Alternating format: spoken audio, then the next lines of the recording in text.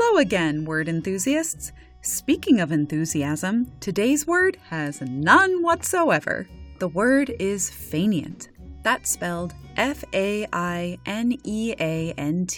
Faineant is an adjective that means idle or indolent. Someone who is described as faineant is not going to exert much effort to get anything done. Here it is used in a 19th century work by Thomas Adolphus Trollope, The Papal Enclaves. He became a very faineant pope, occupying his leisure hours, not discreditably, with literature and learned men, but making of those hours a far larger portion of his life than was consistent with the duty of a supreme head of the church. Faineant is also used as a noun to refer to an idler or a do-nothing. It is borrowed from French, where it commonly occurs in the term roi fainéant, or the do-nothing kings. This title was applied to the later kings of the Frankish Merovingian dynasty, which reigned in Gaul and Germany from AD 476 to 751.